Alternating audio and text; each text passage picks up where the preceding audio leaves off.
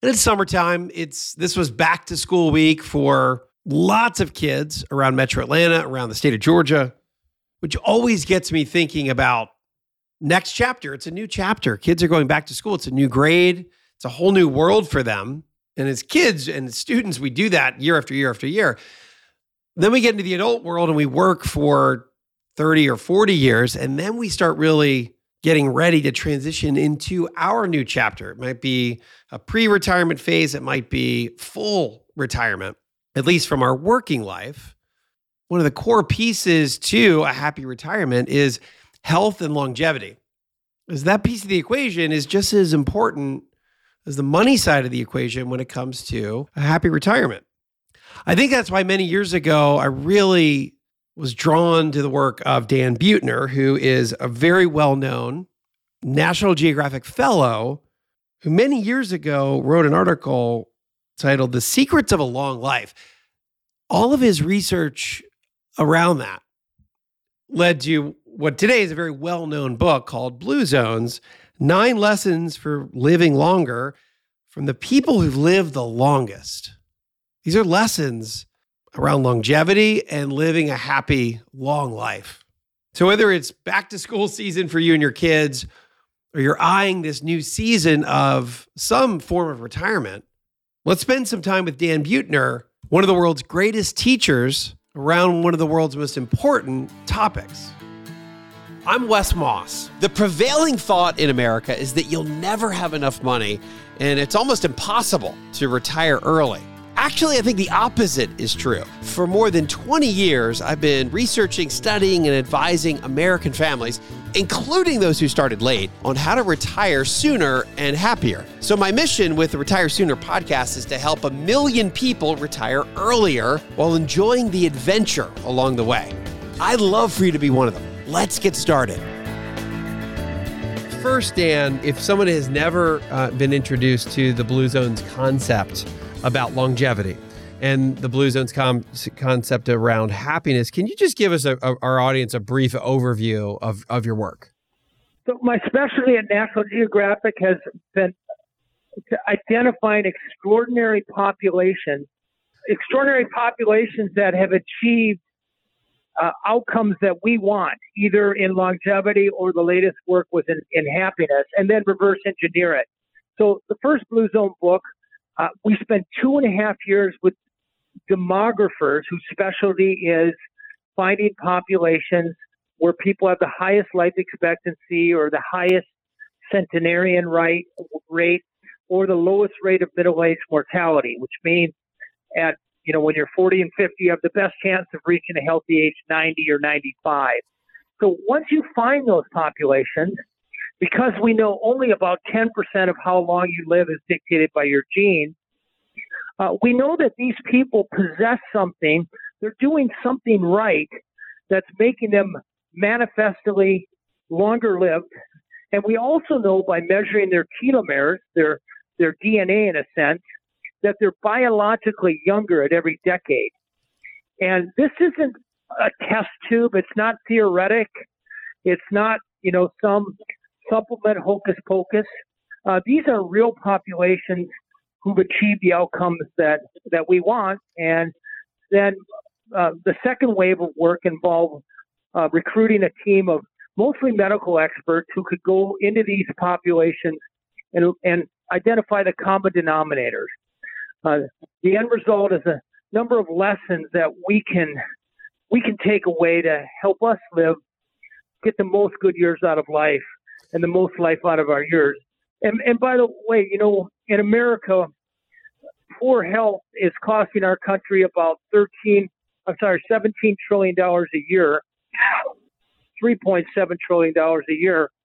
And health is really money these days. So investing in your health is really, as important as investing in your retirement fund. When you originally set out on this project, was it the demographics conference, or was it National Geographic or was it you that said, here are these 5 places around the world, and let's just talk about those 5 places for a minute, and where were they for our listener audience, and then what did they essentially have in common? So I originally got the idea and then got funding from the National Institutes on Aging and to hire the demographers. And then once I identified these places, I took the idea to National Geographic, and they embraced it and really provided the funding for the second half of the work. But so the longest lived women in the world live in Okinawa, Japan, about 800 miles south of Tokyo. The longest lived men live in the highlands of Sardinia, an area called the Nuoro province. About 10 times more male centenarians there than you'd expect to see in the United States. 10 times. In Ikaria, Greece, which is near Turkey, you have an island of 10,000 people that are living about 8 years longer than Americans do, but largely without dementia, which makes them extraordinary. Wow. And then Nicoya Peninsula of Costa Rica.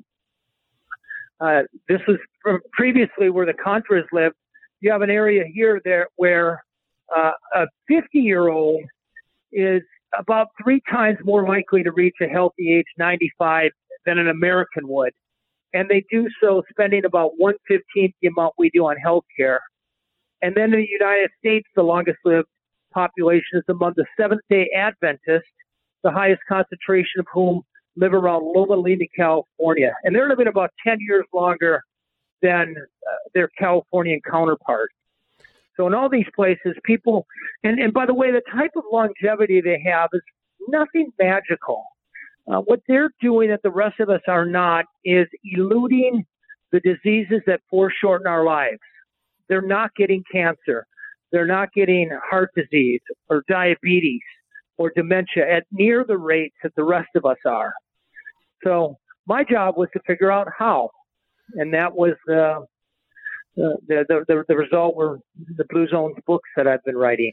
Well, and that first, so originally, and this is really your idea, and then funded and backed by National Geographic, and you went around and you interviewed hundreds of folks in these places and tried to link them together. And then, so I think maybe we start with, I think a good summary of that is correct me if I'm wrong here, but the Power Nine. The Power Nine are the move naturally and purpose and downshift that link these 5 communities together. So let's maybe just start with the Power Nine is a great way to tell our audience a little bit more about the linkage, the common denominator that helps people around the world in these blue zones live the longest, really have the highest life expectancy or the highest percentage of centenarians on the planet, which is amazing to me. Yes. So, they're vastly different cultures. You have Asia, Latin America, Europe, North America. So I was really interested in what are the things that you see in common in all these blue zones. I labeled it Power Nine. It was sort of a fun way to put a name on some serious research, but no matter where you go and people live a long time, they are moving every 20 minutes or so. So they're not running marathons or doing triathlons or pumping iron, but they do garden. Every time they go to work or a friend's house, they're walking. Their house is not full of electronic, mechanized conveniences. So the point is they're keeping their metabolisms running at a higher rate every day without thinking about it, as opposed to sort of the folly that we Americans subscribe to, that we can sit in our office all day long and then think we're going to spend 20 minutes in the gym or a half hour in the gym at the end of the day and make up for it. That's not how we work, and that we know that doesn't work. The other thing is, they're eating mostly a plant-based diet, which is a real revelation for me. They, of course, do eat a little bit of meat, but it's usually a celebratory food. It's usually a wedding or a birthday or Sunday after church or some Lunar New Year. But their day-to-day food consumption was mostly, and get this, the 4 things that you see in all blue zones when it comes to food. They're eating greens, whole grains, nuts, and beans. About a cup of beans every day, which is probably adding up to an extra 4 years of life expectancy. Wine at 5. Can you talk us through that piece of the equation? Yeah, so if you look at 155 dietary studies done over the past 100 years in these blue zones, you see that about 95% of what they put in their mouth are whole foods, plant-based, and they eat a little bit of meat on average about 5 times a month. But really, if there were a secret longevity food that everybody should be eating, it would be beans, about a cup of beans a day. And to your question about wine, they all drink, all 5 of the blue zones. People drink on average 2 to 3 drinks a day, but there's one type of wine we found in the highlands of Sardinia, highest levels of artery-scrubbing polyphenols in the world, and it's called Cannonau. It's made from a Grenache grape, and it's very, very red. All of the antioxidants, by the way, are in the pigment of the grape. So the redder the wine, as a rule, the healthier it's going to be for your heart. This one has the highest levels of polyphenols in the world, about 3 times higher than any other known wine. And we think it probably contributes to the extraordinary longevity of these Sardinian men. What about now a couple of caveats with drinking? One, about drinking with friends, and then can you save up, Dan, and take one or two glasses of wine, and then have a couple big nights in a week? People actually ask me that. Yeah, so if you look 2 to 3 drinks a night, I know you cannot save up and have 21 on the weekend, but the way you see it, wine consumed in Sardinia, there'll be a small glass at lunch, another small glass with friends at 5, and then another small glass with dinner. And by the way, if you're consuming a glass of wine with a Blue Zone meal, which is to say a plant-based meal, you're probably about tripling the absorption of the antioxidants. So there's actually an argument that as long as you're eating plant-based, a glass of wine might even be better than a glass of water with a meal. Which isn't to say if you're not drinking now, you shouldn't start drinking, but if you are, that's probably good news. Can you find this wine? Pronounce it again. It's Cannonau? Cannonau, Cannonau. Can you find wine? Can we find Cannonau in the United States? Yeah. If you go to a Whole Foods, for example, you'll be able to find it there. Yeah, or a specialty wine shop. And by the way, because it hasn't been marketed, it's relatively cheap for the price. Is your cash working for you? For years, banks have gotten away with paying next to nothing for the privilege of holding your money. Today, investors have more options as the Federal Reserve has raised interest rates dramatically. Why not take advantage of it? If you're interested in finding a higher yielding solution for the safety allocation of your investment portfolio, reach out to my team at yourwealth.com. That's YOUR wealth.com. Let's go through the Power 9. And I want to ask about number 2 on the list is purpose. And I know that I've seen other interviews with you, and now a big part of your sense of purpose is to spread this message in your work, which is, I think, so incredibly important for folks to listen to. But tell us about this sense of, your sense of purpose, and maybe what the Okinawans say about their sense of purpose. So as a rule, sense of purpose is that intersection between what you like to do, what your passions are, what you're good at, and an outlet for it.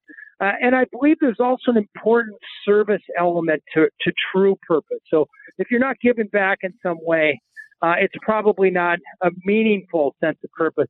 In Blue Zones, you see this. You mentioned the Okinawans. They have this word ikigai, which is roughly the reason for which I wake up in the morning.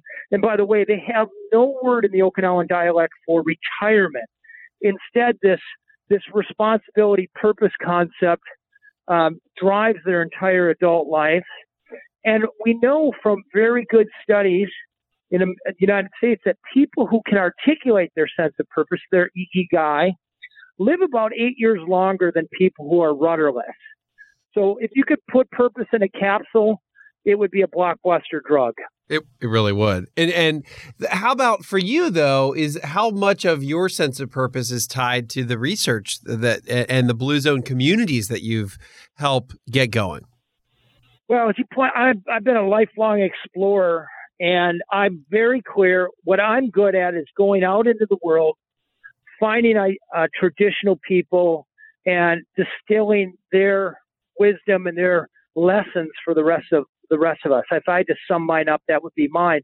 But part of it, my way, I guess, of sort of giving back, and I had a great editor at National Geographic, Peter Miller, who taught me this. But if the expeditions you're doing now aren't somehow making the human condition better, they're probably just stunts. And since about 2009, I've been working with cities, now about 50 cities throughout the United States, and helping them adopt Blue Zone principles at the population level. And we started with Albert Lee, Minnesota, 2009, and we helped them lower their healthcare costs by 40%.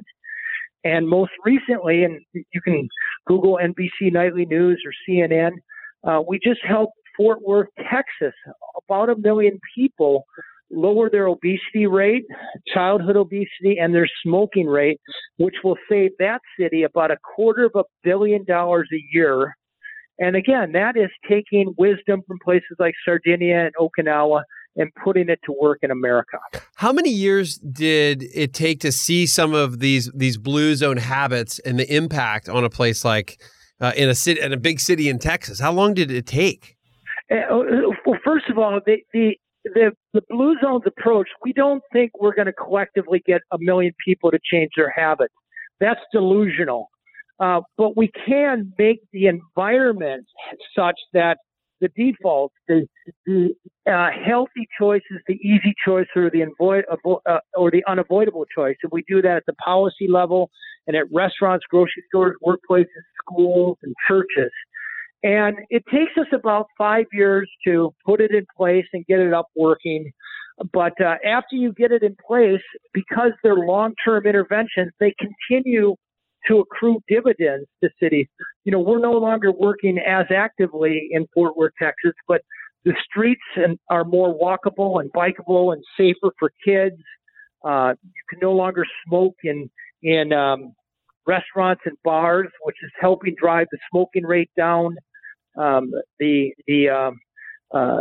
food deserts in Fort Worth now offer fruits and vegetables, so poor people have better access to healthier food. That will last for the indefinite future, and we expect to continue to see obesity drop and people's reported life satisfaction increase in Fort Worth for the foreseeable future. I want to transition to and talk about happiness. If we talk about the number 7, which is the sense of belonging, and then our loved ones and the right tribe, and I want you to get into that. But I've read different works of yours that comes back to certain cities are set up. To your point, we can't just have new habits because we'll eventually ditch them. We have to have a community that almost our way of life is perpetuates and facilitates these habits move naturally and so forth. What do you see if we were to talk about that for a minute here, what are these communities? What are, I guess let's start with sense of belonging and what that means for the communities and why it helps people live longer. Yeah, so we know that if you're lonely, which is to say that you don't have at least 3 friends who you can call up and count on a bad day, for example, be able to borrow money from them. If you don't have at least 3 friends that are that good, it's as bad for your health as a smoking habit. Shaves about 8 years off of your life expectancy. So a couple of our strategies in Blue Zone cities, we know that if a street has a sidewalk, wide sidewalk that invites outdoor cafes and older people getting out, that a lot of social interaction happens spontaneously, unplanned by just bumping into people. We learned this strategy in Okinawa called a moai. So when our team is in a city, we will build thousands of these committed social circles where we find people who share interests and values, and we organize them around walking and eating plant-based meals together. So it's very easy, it's something everybody does. And we've had astounding success at helping lonely people connect with other lonely people, and everybody then lives longer. And to your point about happiness, I did this book, Blue Zones of Happiness, and a cover story for National Geographic. One of the most dependable ways to get happier is spend more time socializing. The happiest people in the world are socializing 6 to 7 hours a day. Face to face, right? This is not that social media doesn't count. FaceTime doesn't count. This is face to face contact, right? And also, what is it? Describe again the concept of a moai. So you see it by the way, it originally occurred in Okinawa because there weren't banks. So 4 or 5 friends got together and sort of shook hands and said, we're going to hang out. And by the way, if we need money to buy seed for our fields, we're going to count on each other to, borrow money in times of need. But now they've morphed into, it boils down to essentially a committed social network. So through life, these pods of 4 or 5 people, travel together, metaphorically, and they have each other's back in times of difficulty. And in times of prosperity, they share. And, the best story I had was I found 5 women who belonged to the same moai.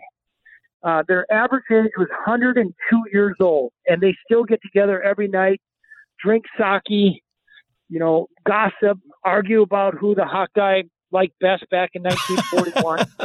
But really, they stayed young and they cared for each other. And when you look at America in contrast, in the 1980s, the average American had 3 good friends they could count on a bad day. We're now down to about 1.7. So as we implode into our electronics and move farther out into the suburbs, we're getting lonelier. And not coincidentally, for the last 3 years, life expectancy for Americans has dropped. We have gone from 3 close friends on average in the 1980s down to 1.7. Correct. Talk about the impact of social media. Wow. I don't know if that's social media. I don't know what that is, but you would think that we're even more connected. And the research now shows that we're less connected or less tight social relationships than we've ever had. That is that's concerning. I'll give you a litmus test, and I'm going to address this question to the business travelers in your audience. When's the last time that the person sitting next to you up in business class or even coach turned to you and said a word? Now everybody has their Bose headphones on, and they're buried in their electronics or the movie in front of them. It used to be 15 years ago, you at least said hi to the person next to you and made some conversation. So we're changing, and the lessons from the Blue Zone will suggest that we're headed in the wrong direction when it comes to social connectedness. I remember thinking back when I was let's go back 20, even 30 years ago. You're right. When you'd get on a plane, you would chit chat. Now I'm guilty of this because I just want to put my headphones in and not chit chat with anybody, which I'm going to change that after this interview, by the way. And then you go back 20, 30 years, you used to hear people meeting on planes that started dating and got married. Today, I think it's impossible. Nobody talks to anybody. Here's my anecdote to that. If I ever meet you on the airplane, I always say the following. I say, "Hi, my name is Dan Buettner. How are you?" And they'll look at me and they'll always say, "Well, how are you?" And I say, "I'm feeling in a very chatty mood, and I can't wait to travel with you." That's awesome. They get this look of complete terror, and then I say, "Just kidding." Oh, but, I'm doing that from now on. Dan, you talk about what is happiness? It's life satisfaction. Are you experiencing your life? Do you have a sense of purpose? And then how did you look at cities around the globe in relation to how happy the population is? Yeah, so Gallup gathers very good data on life satisfaction and how we actually experience our life. And with National Geographic and ShareCare, I convinced them to control for ethnicity, age, and income. So, as a rule, if you're white, old, and rich, you're going to be happier. So we took those variables out of the equation, and then we listed the cities that are the happiest. And and this is cities, we had 15 different metrics that included how physically fit they are, how good they feel about their job, how good they feel socially, how satisfied they are with their lives. And the number one was, and I wrote about this in National Geographic magazine, the number one was Boulder, Colorado. Boulder. And then some of the other top 10, what did they really have in common? Is it a very active, walkable place to live with decent weather, or is that something that tied these together? And that's part of it. Weather doesn't make much of a difference at all, actually, because we adapt to weather. But here's the big secret. In every place, not only in the Americas, but in the world, where you have happy population, it's always because sometime in the past, usually 50 to 75 years ago, civic leaders shifted their focus from just economic development to adopting policies that would specifically favor quality of life. So you take San Luis Obispo. About 40 years ago, a mayor got elected and noticed that the streets were clogged with traffic and sidewalks were narrow and people weren't connecting. So he went to work at routing streets outside of, routing the highway outside of town, getting rid of billboards. Nobody likes billboards. Investing in a Thursday night farmers market where everybody can come together and celebrate around healthy food and physical activity. And, every city's a little bit different on what they're going to like. But as a rule, there's a very clear bundle of policies that are going to favor quality of life. And it's leaders who are focused on them and not just on making, trying to juice the local economy, which often happens at the expense of people's health and well-being. But really focus on humans and not just business. I love it, man. Well, thank you so much. Safe travels. And I really appreciate your time today here on the show. Hey, y'all. This is Mallory with the Retire Sooner team. Please be sure to rate and subscribe to this podcast and share it with a friend. If you have any questions, you can find us at wesmoss.com. That's WESMOSS.com. You can also follow us on Instagram and YouTube. You'll find us under the handle Retire Sooner Podcast. And now for our show's disclosure.